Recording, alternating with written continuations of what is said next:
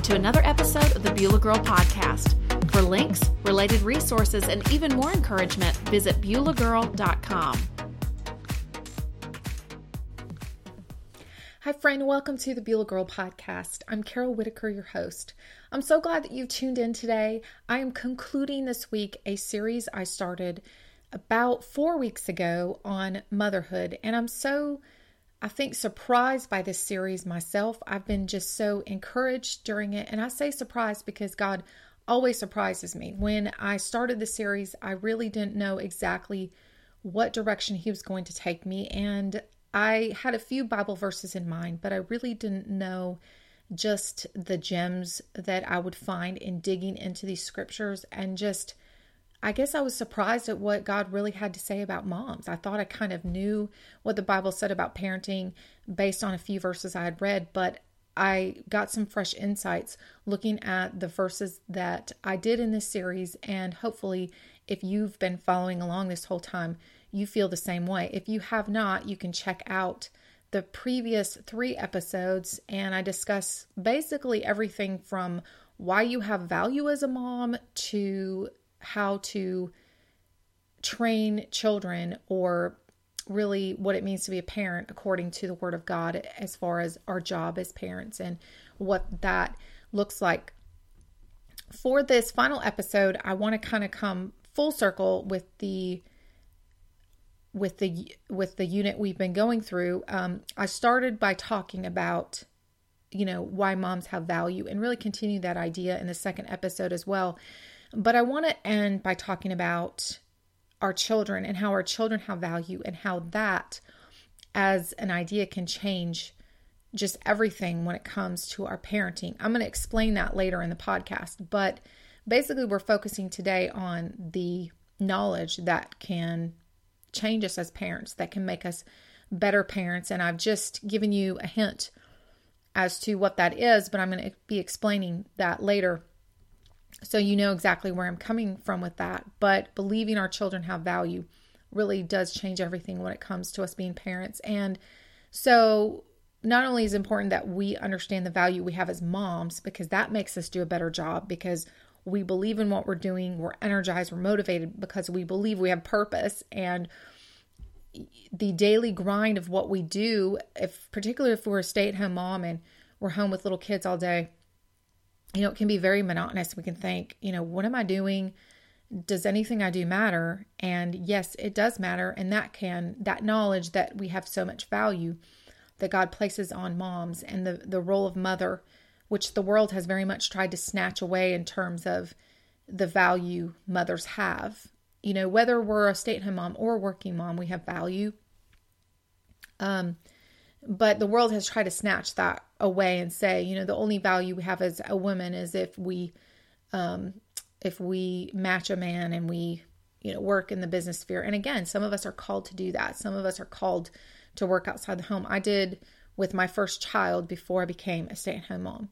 So we need to individually seek God about our calling, but very much the role of mom has been challenged, I think, in the importance of a mom. And you see in today's society, not a lot of value placed on mothers. So it's important that we view ourselves as valuable, but it's also important that we view our children through the correct perspective as well, because this in turn will make us better moms, and this will make more sense as we go on. I've shared throughout this series some stories about my own children, and if you didn't catch last week, listen in, because I detailed a pretty, normal snapshot of my day, which may surprise some of you, but I do have a crazy life. I have a 10-year-old, a 7-year-old, and almost 3-year-old. And, it just seems like sometimes, even on my best days of trying to be a wonderful mom, that inevitably some kid does something and we have a disaster on our hands. I mean, it's like literally I'm dealing with small disasters literally every day, popping up here and there. But my youngest daughter in particular right now is in a challenging stage because she's almost 3. She will be 3 next week. And when she was first born, we just marveled at her easygoing nature. We were so relieved because we weren't sure how we were going to handle having another child. And we already had two other, children and all of their needs. And when she was born, she was literally just an easy baby, just so easygoing. And she slept through the night. We would put her in her crib and she would just lay down and go to sleep. I mean, she wouldn't really fuss that much.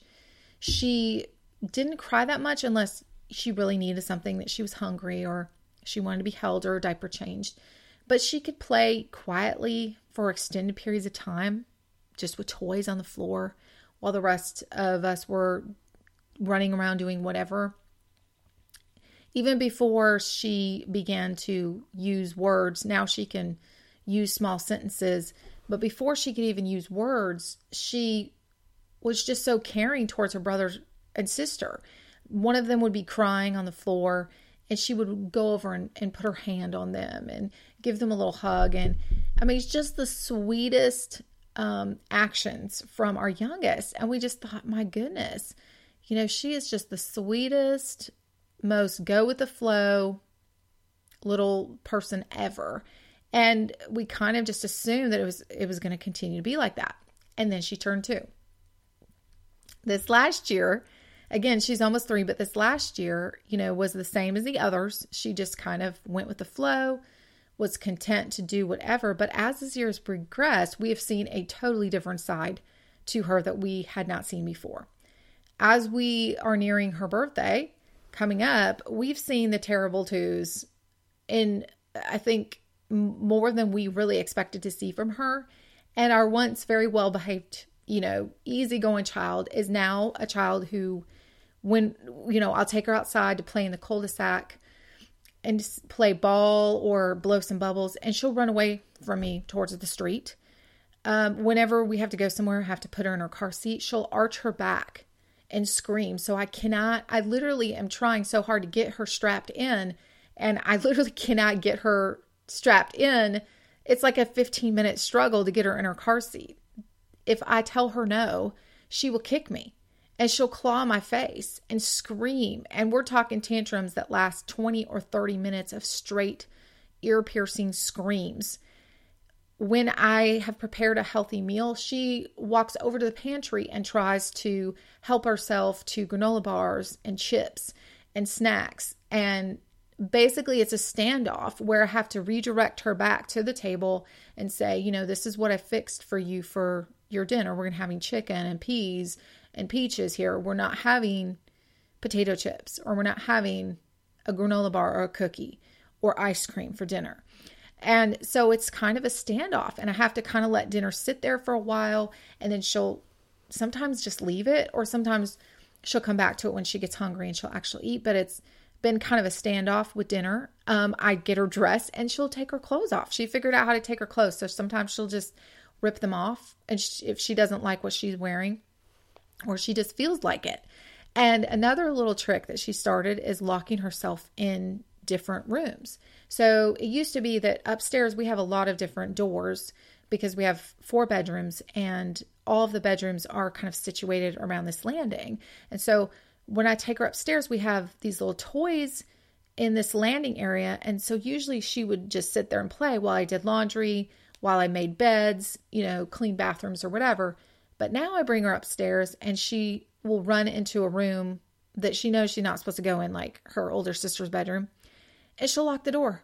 And the other day I found her in there painting a picture. No joke. She had found some paints on the floor, and she painted an entire picture before I even got in there. And she didn't get the paint on hardly anything else except the paper. It was really actually quite amazing. And the paint's washable, so it wasn't like tragic, but she actually got into paints and painted a picture before I got in there. I mean, that's what I'm dealing with. And so we discovered, okay, she loves painting. So I just went ahead and bought her own little paints, but she knows she's not supposed to be in her sister's stuff. And it makes her sister really upset. But this is just kind of the phase I'm going through right now, and dealing with, I think, constantly saying, no, get down, don't do that. And these constant standoffs with a very strong-willed child throughout the day really wearing me down. And then that's not my only strong-willed child. I have 2 other children, one of which is very strong-willed at the moment. And so I'm also having, I also have two other children, that I literally, by the end of the day, feel that I've just like a beanbag that's been beat up and I've got nothing left. And I'm kind of in this phase where I am a little bit discouraged as a mom, that I'm worn down, I'm not my best, and I'm finding it difficult in this current season to really feel motivated to try my hardest as a mom. I mean, I'm literally in survival mode, and I'm just kind of like on autopilot trying to get through from one tantrum to another, and I'm not really finding joy in what I'm doing. I'm not really, I think in some moments, putting my best into it. And so, this is kind of a season where I'm having a hard time focusing on the joys of motherhood rather than just the challenges. So how can I change my perspective and find joy once again in the mothering of my children and view my children the way I should? And perhaps if you're listening and you're just worn down and your children have just beat you down to the point that you aren't finding joy in what you're doing, and you're feeling worn out and you're feeling so tired, and you're just feeling like, you're feeling even maybe that you're just focusing on the negative when it comes to having children. Psalm 127:3 tells us this: children are a heritage from the Lord, offspring a reward from him.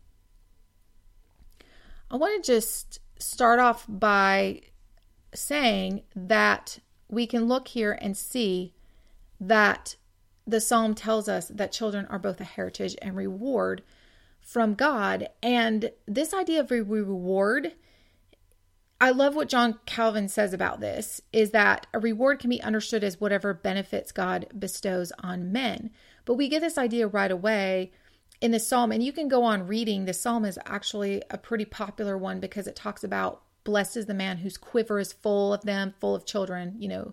Blessed is the person who has a lot of children. And people often quote this verse, but it's telling us here that children are a gift. And this idea can be a little challenging for some people to read, because they may feel like, particularly if you're listening to this and you're wanting to be a mom and you haven't yet become a mom, or if you're listening to this and your journey to motherhood was one where you struggled with infertility, and you may have questioned at times, does God love me as much as other people? He seems to be blessing them more.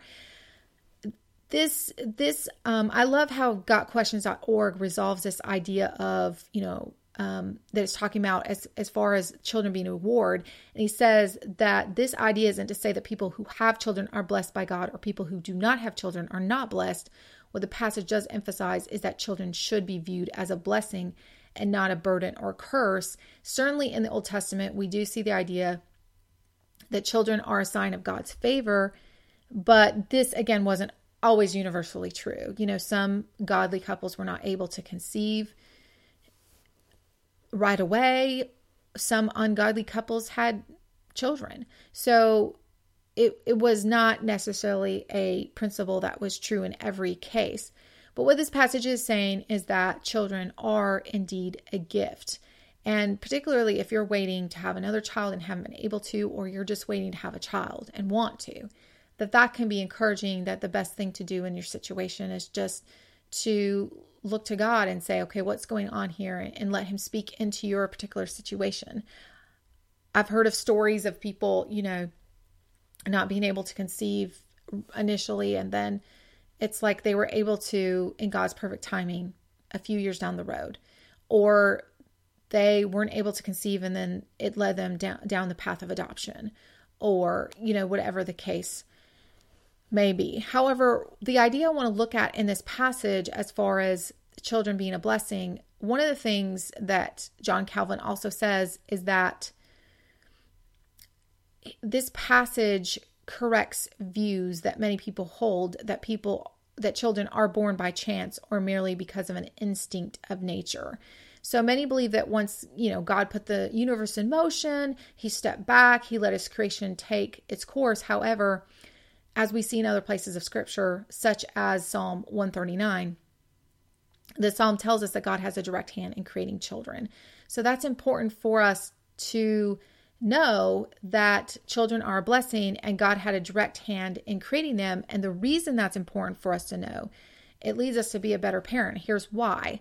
And this, I'm borrowing this from Calvin because I found his commentary to be very helpful when I was reading this. And when we know, one of the things he says is that when we know that our children are a gift and we have been given the honor of parenting them, we are encouraged not to be careless and reluctant when providing for them.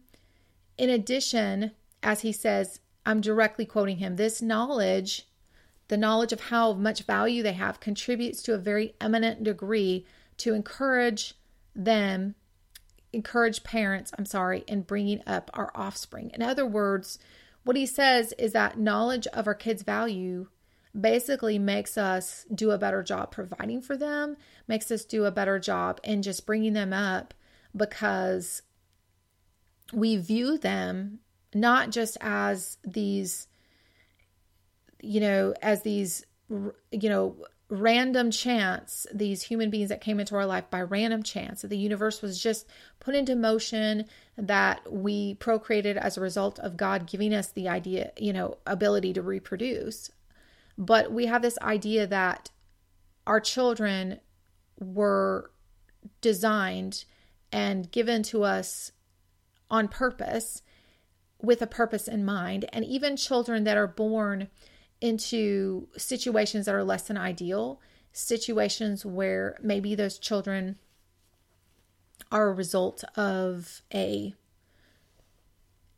union outside of marriage, or a rape, or some other kind of union that is less than ideal, the concept still remains that God, in his sovereign will, still purposes the children that are here and creates them, whether or not they are conceived in ideal circumstances within the boundaries of marriage like he intended, or whether they're conceived outside of those, that he still intended for those children to be here. And he can work even within a situation that is not ideal, and he's still his sovereign will, that he still fashions and forms and purposes the children that he sends.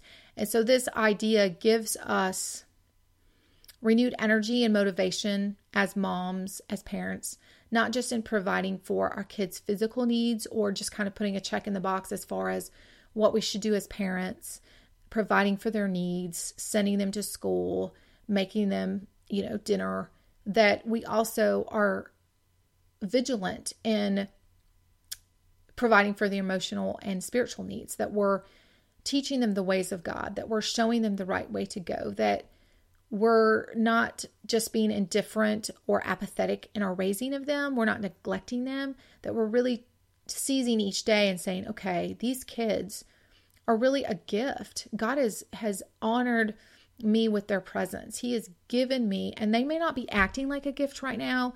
They may not be making my life wonderful at the moment because of their terrible behavior or the phase that they're going through, or maybe they're a teenager and they're just moody and they're driving everybody in the family crazy. But we can remember in those really tough moments that God had a purpose in sending them, and they're a gift. I read a devotional this week. Proverbs 31 is literally one of my favorite ministries. I've mentioned them before, but they have daily devotionals that are free on their Proverbs 31 Ministries website. You can check it out. But one of their writers, I'm probably going to butcher her name, Alicia Bruxvert. She wrote a post this week about how she's a mom, I believe, of 6, I want to say. And she wrote a post about how when her 4th one was born, obviously she was beyond exhaustion, and she had it sounded like multiple kids that weren't sleeping. And so one night when she was attempting to get her infant to go to sleep, she was up late and she was exhausted, and she found comfort in the following verse from Hebrews 4:12. I'm reading it in the Amplified. For the word of God is living and active and full of power, making it operative, energizing, and effective. She listed this verse in the Amplified. Now, I had always read this verse in the NIV, and I want to just read it to you really quick in the NIV. And I'm going to continue with the entire she just lists part of 412, the first, I guess what you could call 412a. I'm going to read both parts, A and B. For the word of God is alive and active. This is in the NIV. Sharper than any double-edged sword. It penetrates even to dividing soul and spirit, joints and marrow. It judges the thoughts and attitudes of the heart. So when I had read it in the NIV, because the first part in the NIV is so short, it just says, for the word of God is alive and active. I had never really taken a minute to pause and even look at that part of the verse. I'd always just skipped right to the end. And I really just thought that verse was about how the word of God pierces us, it penetrates us. If you've ever had one of those moments where you felt convicted because the word of God, maybe like you were holding on to unforgiveness and then you heard the pastor read this Bible verse about forgiving, and you immediately just felt the inside of you you felt this piercing. You knew what you had to do. You had to forgive the person. You had to act on it. But if we look at the beginning of the verse, yes, it is saying that the word of God does penetrate us.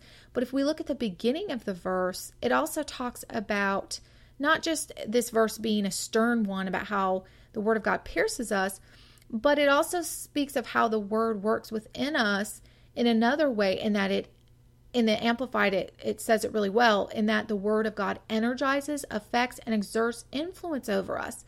And I was so blown away by her just listening that verse. And then she kind of explained how that helped her in that moment. And then she began to, late at night, began to read different passages when she was worn out as a mom. And that began to really sustain her in her season. But what it really affected me when I read it is I thought to myself, oh my goodness, that is exactly, the truth when it comes to what we're reading about talking about with Psalm 127:3, is that this verse can indeed energize us as parents. When we know that our children are heritage and a reward, then we treat them differently than if we simply think, those kids that we had that just came because we decided to, get married and, reproduce. And that's what came of our union. Well, yes, but God sent our children to us. And when we realize that really can energize us in our parenting, because we can approach it so much differently. And so I love how Alicia Ruxford, how she points out how the word of God can indeed energize us. And we can look at the goal of raising disciplined, godly children, and it can help us push ahead through one more day of tantrums, clawing fits, door locking incidents, whatever the case may be. And we can be better parents, as John Calvin says, because of the knowledge we have in Scripture that is really encouraging us.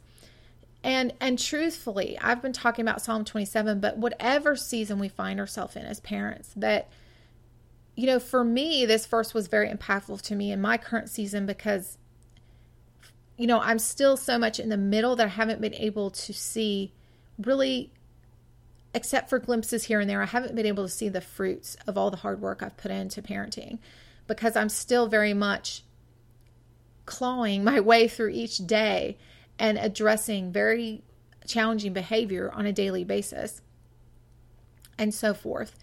But this was helpful for me in this season, but, there have been other seasons that have been a little bit different where I've needed a different word, and that's what the Word of God provides. And one of the things that Bruxford points out in her devotional is just this idea that we can get that sustenance through the Word of God, and that she did that as a parent, that she was up late at night and she would just open her Bible and read and let it wash over her. So Psalm 127 can do that, help us value our children, but through whatever season of parenting we're in, that God doesn't leave us alone, and that He speaks to us through His Word, and in various ways. He's very creative, and He gives us just what we need to, parent the way we should, to treat our kids the way we should. And that certainly was an encouragement to me, and hope it is to you. Let's just go ahead and pray.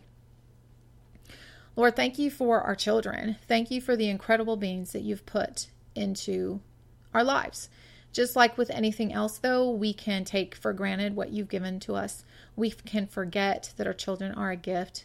We can view them, because they have sin natures, we can view them in a negative light at times. We can treat them less than they deserve. Lord, certainly they need discipline, but they need discipline out of love, not discipline because we're mad at them or because we've just had it with them, not discipline out of anger, not an apathy or an indifference to them because we're just tired of whatever we're dealing with. Lord, that we can look at what your word says, that we can use the knowledge in your word, that they are indeed a gift, and we can use that knowledge to change the way we view them, to remind ourselves each day when we're facing challenges that we have a really important job to do, and that, Lord, that our children have so much value no matter how they're acting, and that someday the hard work we put into parenting will pay off, even if we aren't seeing it in the moment. So Lord, just renew the people listening if they're tired, if they're worn out. And Lord, help us to continue to look to you and your word for continued sustenance on our journey of parenting. In Jesus' name, amen.